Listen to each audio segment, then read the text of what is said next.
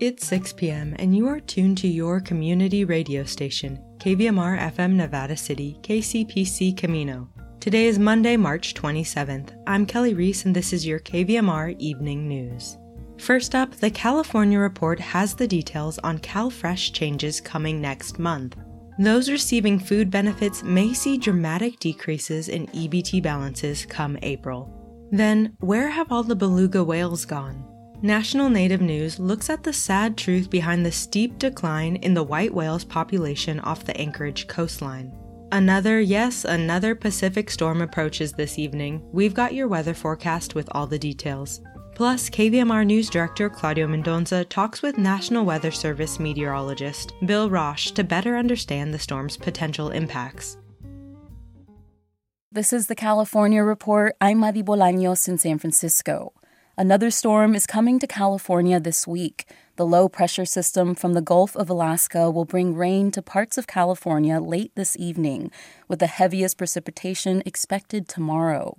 Sam Bartlett is a meteorologist with the Center for Western Weather and Water Extremes at the Scripps Institution of Oceanography in San Diego. We're kind of forecast to see the most rain occur along the coastal mountains, kind of in northern and central California. Now, this storm isn't going to bring an amazing amount of precipitation compared to the storms we've seen previously this season, but adding a little bit more precip onto already wet soils and high rivers is going to lead to the potential for some flooding in the region.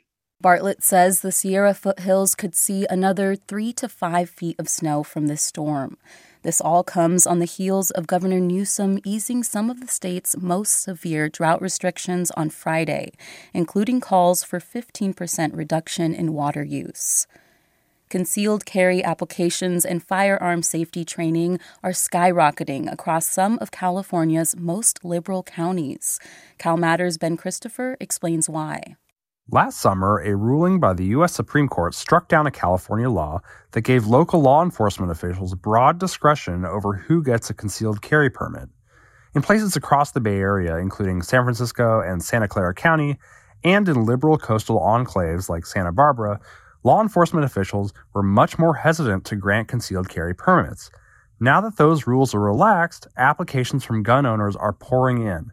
Sheriff's offices say they're overwhelmed, with application rates across the Bay Area increasing from 10 to 100-fold. Most of these applications are still awaiting approval, and while gun violence researchers say it's hard to say exactly what this will mean for California, they point to research that shows that when states relax their concealed carry laws, gun violence tends to increase. That's CalMatters' Ben Christopher.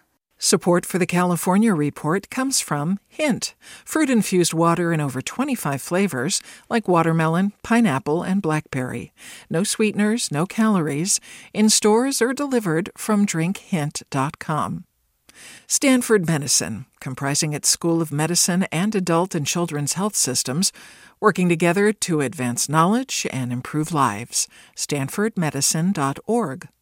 And Eric and Wendy Schmidt, whose philanthropy includes 11th Hour Racing, working to connect sustainability with sport to help restore ocean health. On the web at 11thhourracing.org.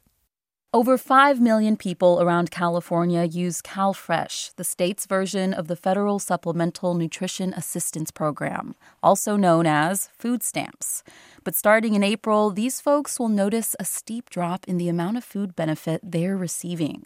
We heard from Laura Villar, a mom of 4 boys in Long Beach, who told us her monthly food benefits are dropping from nearly $500 to about $300. Pues ahorita los precios como de la comida han subido. She says now that the prices of food have been going up, she spends about $100 a week. And that's with her limiting herself to the least expensive things. Here to tell us why this is happening and what you can do if that's you is KQED's Carly Severn. Hey, Carly. Hey, Marty. So why are people's food benefits dropping so much? So during the pandemic, folks who use CalFresh, they've been receiving extra funds. They are called emergency allotments. And this increase was at least $95 in CalFresh benefits every single month. The pandemic is not over, we know that. But late last year, Congress decided to end these pandemic benefits. And so April is the first month that you won't see that second extra payment on your EBT card. So what will people's food benefits work out to once April starts? Both your regular CalFresh benefits and how much emergency allotment you get, they're calculated based on your personal circumstances, which includes how many people you have in your household, what your income is, what tax deductions you claim. Without that extra allotment, people's CalFresh benefits are going to be going back down to their previous levels. And that could be as low as $23 a month. That is the state minimum. Wow. And how is this going to impact people across the state? What can they do with much lower benefits?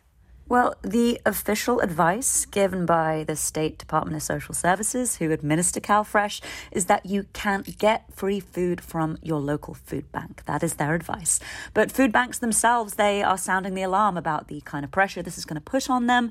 They have seen such high demand during the pandemic, and these food banks themselves are being squeezed by that same food inflation that's affecting the people that food banks serve. Many food banks across the state are joining forces with lawmakers. They want to lobby for increased funding, not just for food banks themselves, but they want the state to augment those federal SNAP benefits and raise the minimum above that $23. And beyond going to a food bank, what else can folks using CalFresh do to access food? First, I would say make sure you're getting all the CalFresh benefits you're entitled to. If your income's down or your expenses are up, you should contact your local social services office. Ask them about raising your benefits. You can also call 211 and speak to someone 24 hours a day about food services that are available in your area. You can check what extra food support your county actually offers. Many offer groceries for pickup or delivery or community meals. Some offer subsidized restaurant bills for seniors. Lastly, I would recommend check out Market Match. That is the statewide program that lets you use your EBT card at participating farmers markets. It lets you double your CalFresh or your WIC dollars to spend at that particular market. Another way of looking at it is that it gets you 50% off that produce, which at least goes some way towards helping. That's KQED Senior Editor of Audience News, Carly Severn. Thank you for following this, Carly. Thank you. And you can find all the info you need on the CalFresh resources we've discussed at kqed.org/CalFresh. They've determined it's over. For the first time in school history, San Diego State is going to the Final Four. That was the call on CBS Sports as San Diego State's men's basketball team defeated Creighton 57-56 yesterday to win the South Regional. It was a magical weekend for the Aztecs as they took out top overall seed Alabama on Friday. San Diego State will take on another underdog, Florida Atlantic University, in the national semifinals on Saturday. With a win, they'd advance to Monday's national championship game. And that's a California Report for Monday, March 27th. We're a production of KQED Public Radio. I'm your host, Madi Bolaños. Thanks for listening and have a great day. 4 decades ago, beluga whale sightings off Alaska's coast were easy to come by. In fact, the whales, affectionately dubbed sea canaries for their high-pitched calls, were in such plentiful supply locals joked you could walk across the sea by stepping from beluga back to beluga back. Up ahead, National Native News looks into the population's drastic decline. Is there hope for restoring the once familiar coastline inhabitant? Details ahead.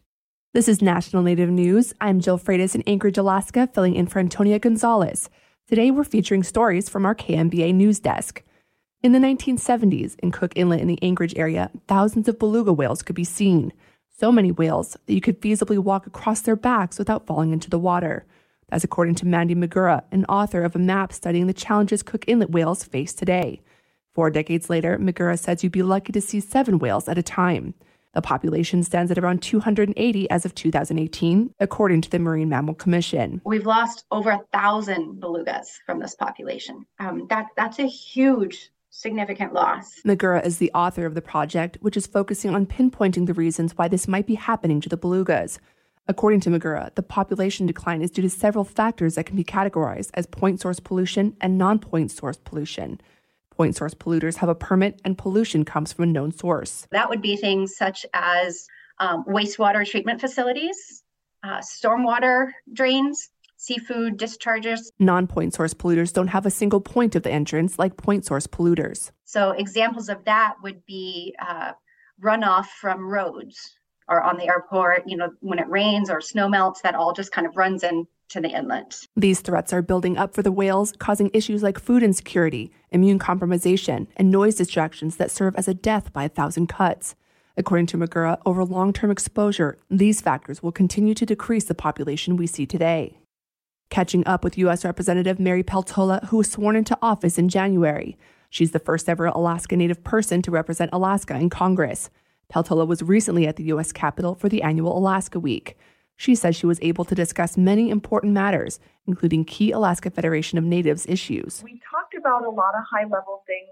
AFN is so good at helping frame our priorities as the largest statewide Native political organization. They're really good at looking at things, kind of zooming out, looking at things not beyond just details and beyond just regional issues. They're really looking at Alaska in terms of our place globally. Peltola is addressing a number of priorities for her home state, such as fishing, Medicare and Medicaid, and marginalized groups in Alaska. I think we all need to be thinking about veterans, thinking about disabled people, thinking about elders, really thinking about our young people. We need to be looking for solutions on our homeless and unhoused families.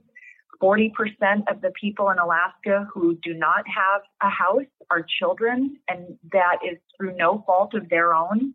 But as an elected person, it really does impact everybody, this homelessness and houselessness issue. And I want to be one of the people at the table coming up with solutions. So those are some of the things that I consider priorities that I want to work hard on. Peltola's next goal is to continue prioritizing protecting fish and reducing bycatch, and will be tracking National Oceanic and Atmospheric Administration expected revisions to some of national standards, which govern allocation, fishery-dependent community participation, and bycatch. Alaska Native artist Crystal Worrell's work will soon be on a postage stamp.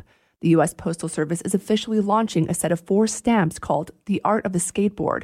Worrell's illustration showcases the Northwest Coast form line style of design, which she is known for. Worrell, whose Tlingit and Athabascan used blue and indigo colors to depict a salmon, which she says is important to Alaska Natives because it's fed them for thousands of years. Worrell is not the first Alaska Native to have her art featured on a stamp. Her brother Rico designed a raven stamp for the post office 2 years ago. The two are business partners who sell their designs on t-shirts, jewelry, playing cards, and even snowboards. I'm Jill Freitas.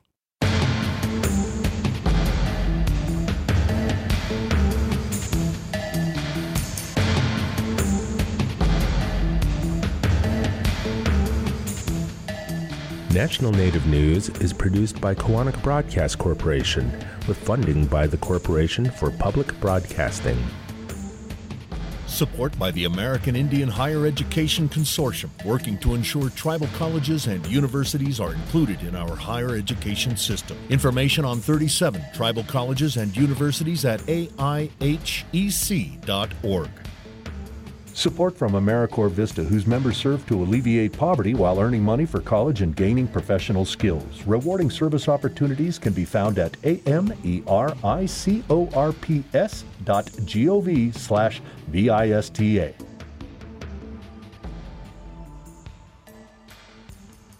Native Voice One, the Native American Radio Network. Now let's take a look at your local news. According to a press release published today, Nevada City has adopted a new defensible space ordinance and is implementing new inspection and community outreach practices to address wildfire safety in Nevada City. The city says it will partner with residents and property owners to help achieve compliance with these regulations. The new ordinance establishes standards that align Nevada City with the existing CAL FIRE and Nevada County standards that are used in the areas surrounding Nevada City. These standards include establishing protection zones for structures. One such example is a 5-foot ember-free zone surrounding homes. The city says it will begin inspections of all parcels against the new standards in May. Quote, although enforcement for egregious violators is a possibility where the community's safety is at risk, the focus of the inspection process is to partner with the community to identify conditions that are in violation of the ordinance which make the property more susceptible to the impacts of wildfire and to find ways to abate those conditions.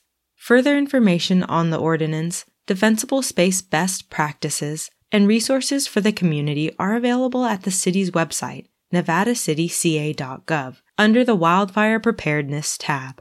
The press release continues, residents are always invited to share their experiences, needs, and concerns as they relate to fire safety with the Nevada City Fire Safety Advisory Committee. The committee meets at 6 p.m. on the third Thursday of each month at City Hall in downtown Nevada City. The Fire Safe Council of Nevada County is hosting a series of free self-service green waste disposal and wood chip pickup days.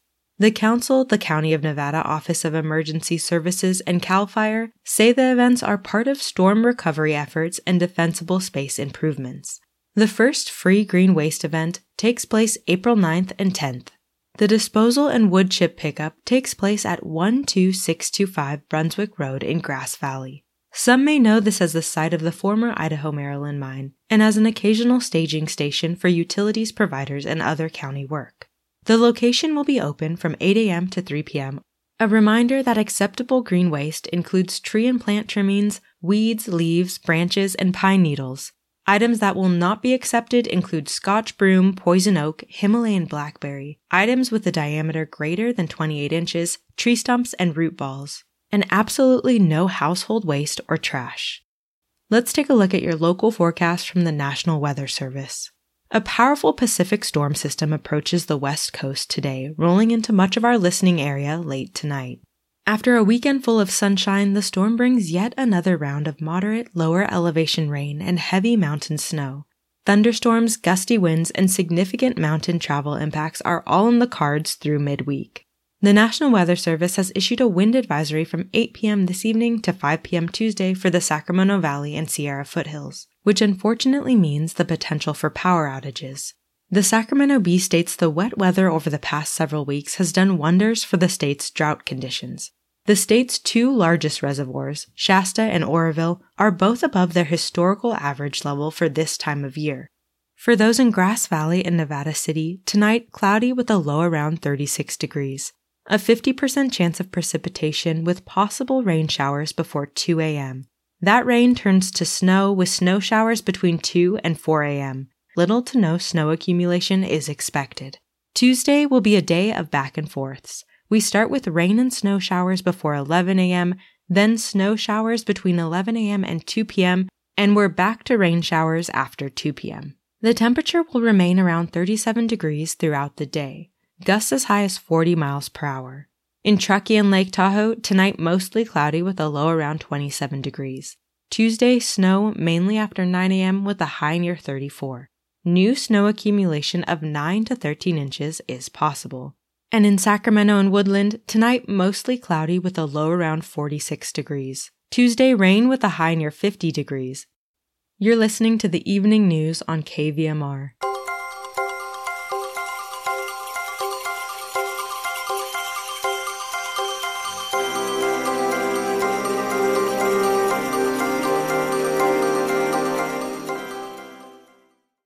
Hopefully you took full advantage of the sunny skies that made a celebrity appearance this weekend, 'cause the clouds are rolling in.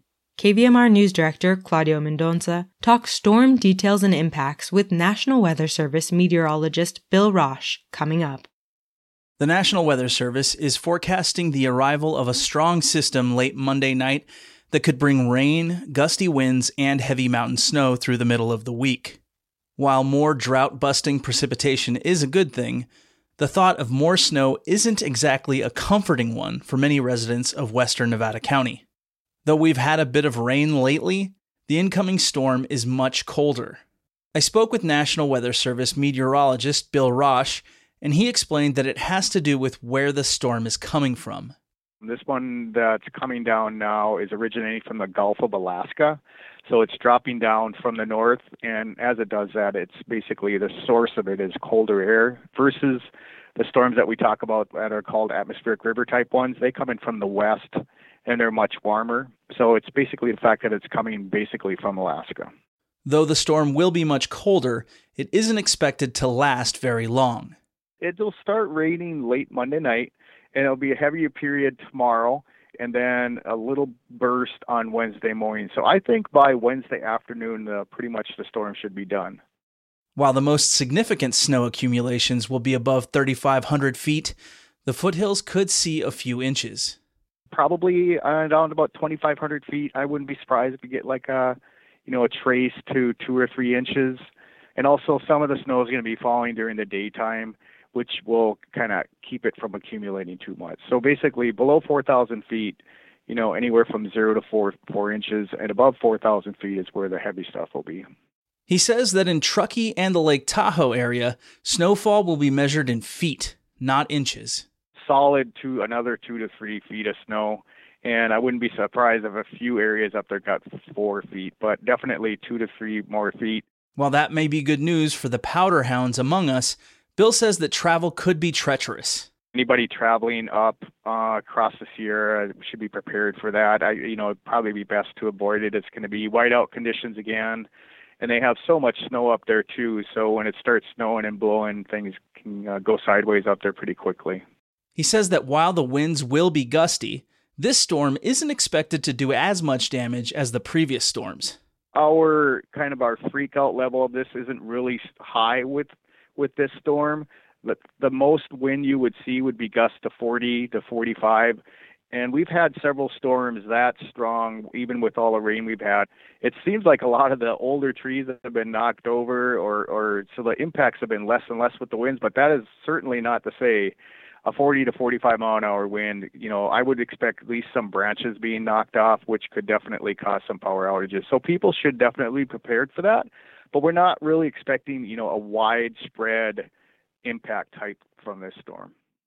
No flooding is expected either. We're not expecting any flash flooding. We work closely with all our county and state partners. We're talking to them all the time, and the levees. That's the only thing, I guess. If the rivers with the levees, you never know what the levees are going to do. But as far as flood stages, we aren't expecting any flooding on the rivers or any kind of flash flooding, thankfully. For KVMR, I'm Cláudio Mendonça.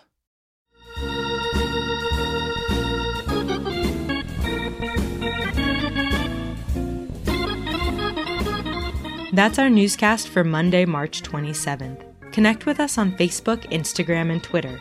KVMR gets support from generous listeners like you, and the Center for the Arts presents Nathan Owen's 3 Queens of Motown on Friday, March 31st at 8 p.m. and Steep Canyon Rangers on Sunday, April 2nd at 7:30 p.m.